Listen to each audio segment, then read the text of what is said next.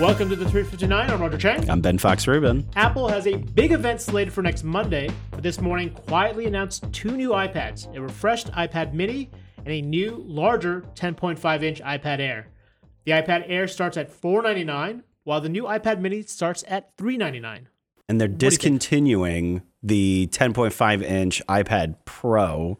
So this kind of, the new iPad Air basically replaces that one, right? This is the confusing thing. They haven't brought out a new iPad Air for 2 years. And now that they have, it essentially works to replace the iPad Pro. It's larger. It's the 10.5-inch one. It works with a Apple Pencil. So it basically is the iPad Pro in all but name. So we were talking about this just ahead of the podcast, that it's kind of like they're taking the Air name and making it more like the Pro. They just did that with the MacBook Air. The MacBook Air is almost indistinguishable from the MacBook Pro. The specs are almost identical. Do you think there's any reason for that?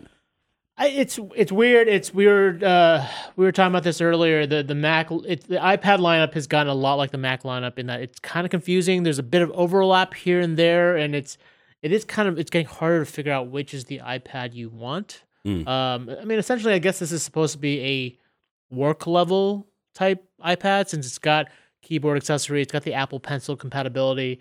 I mean, look, these things have never really been that great for the workplace, but definitely they're definitely trying to present the Air as the new Pro. So, from a financial perspective, I was just pulling up the numbers. It looks like the iPad business line had actually done better in the December quarter.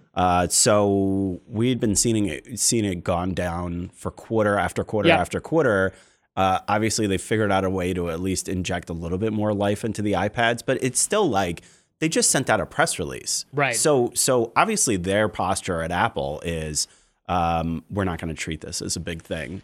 And I know they've done well in getting these things in schools, and that's, I think, what has helped reverse some of the declines in sales.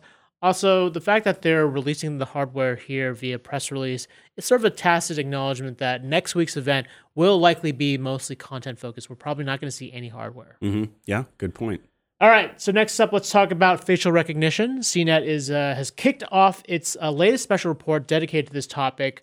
Ben, you had sort of the lead story today in this exhaustive investigative piece. Thank you. Tell me what you found. So facial recognition used by law enforcement has largely been promoted as a way to solve cold cases or find missing children or reduce human trafficking. Really, these big, controversial, these like some attention-gathering crimes, right? But I went and I got police reports from one of Amazon's only known law enforcement agencies that uses their facial recognition, and largely they were using it for petty crimes, very minor crimes like theft of a bicycle, $12 shoplifting case, which the ACLU, I talked to them about this finding, and they said, look, this shows that this type of technology is completely unnecessary. Why would you create this huge facial recognition database just to solve a $12 shoplifting case? Right.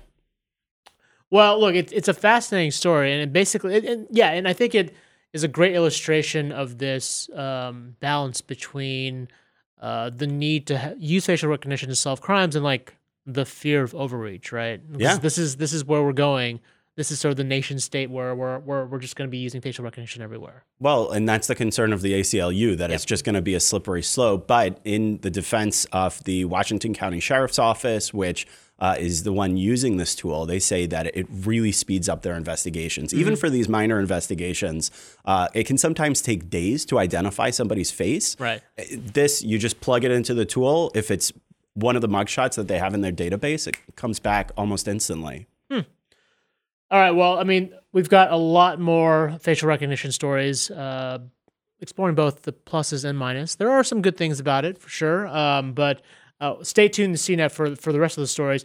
Lastly, we want to give a shout-out to Ian Scher and Scott Stein, who are on the ground at the Game Developer Conference in San Francisco. The big news we expect is Google potentially announcing this game streaming service tomorrow. Ooh.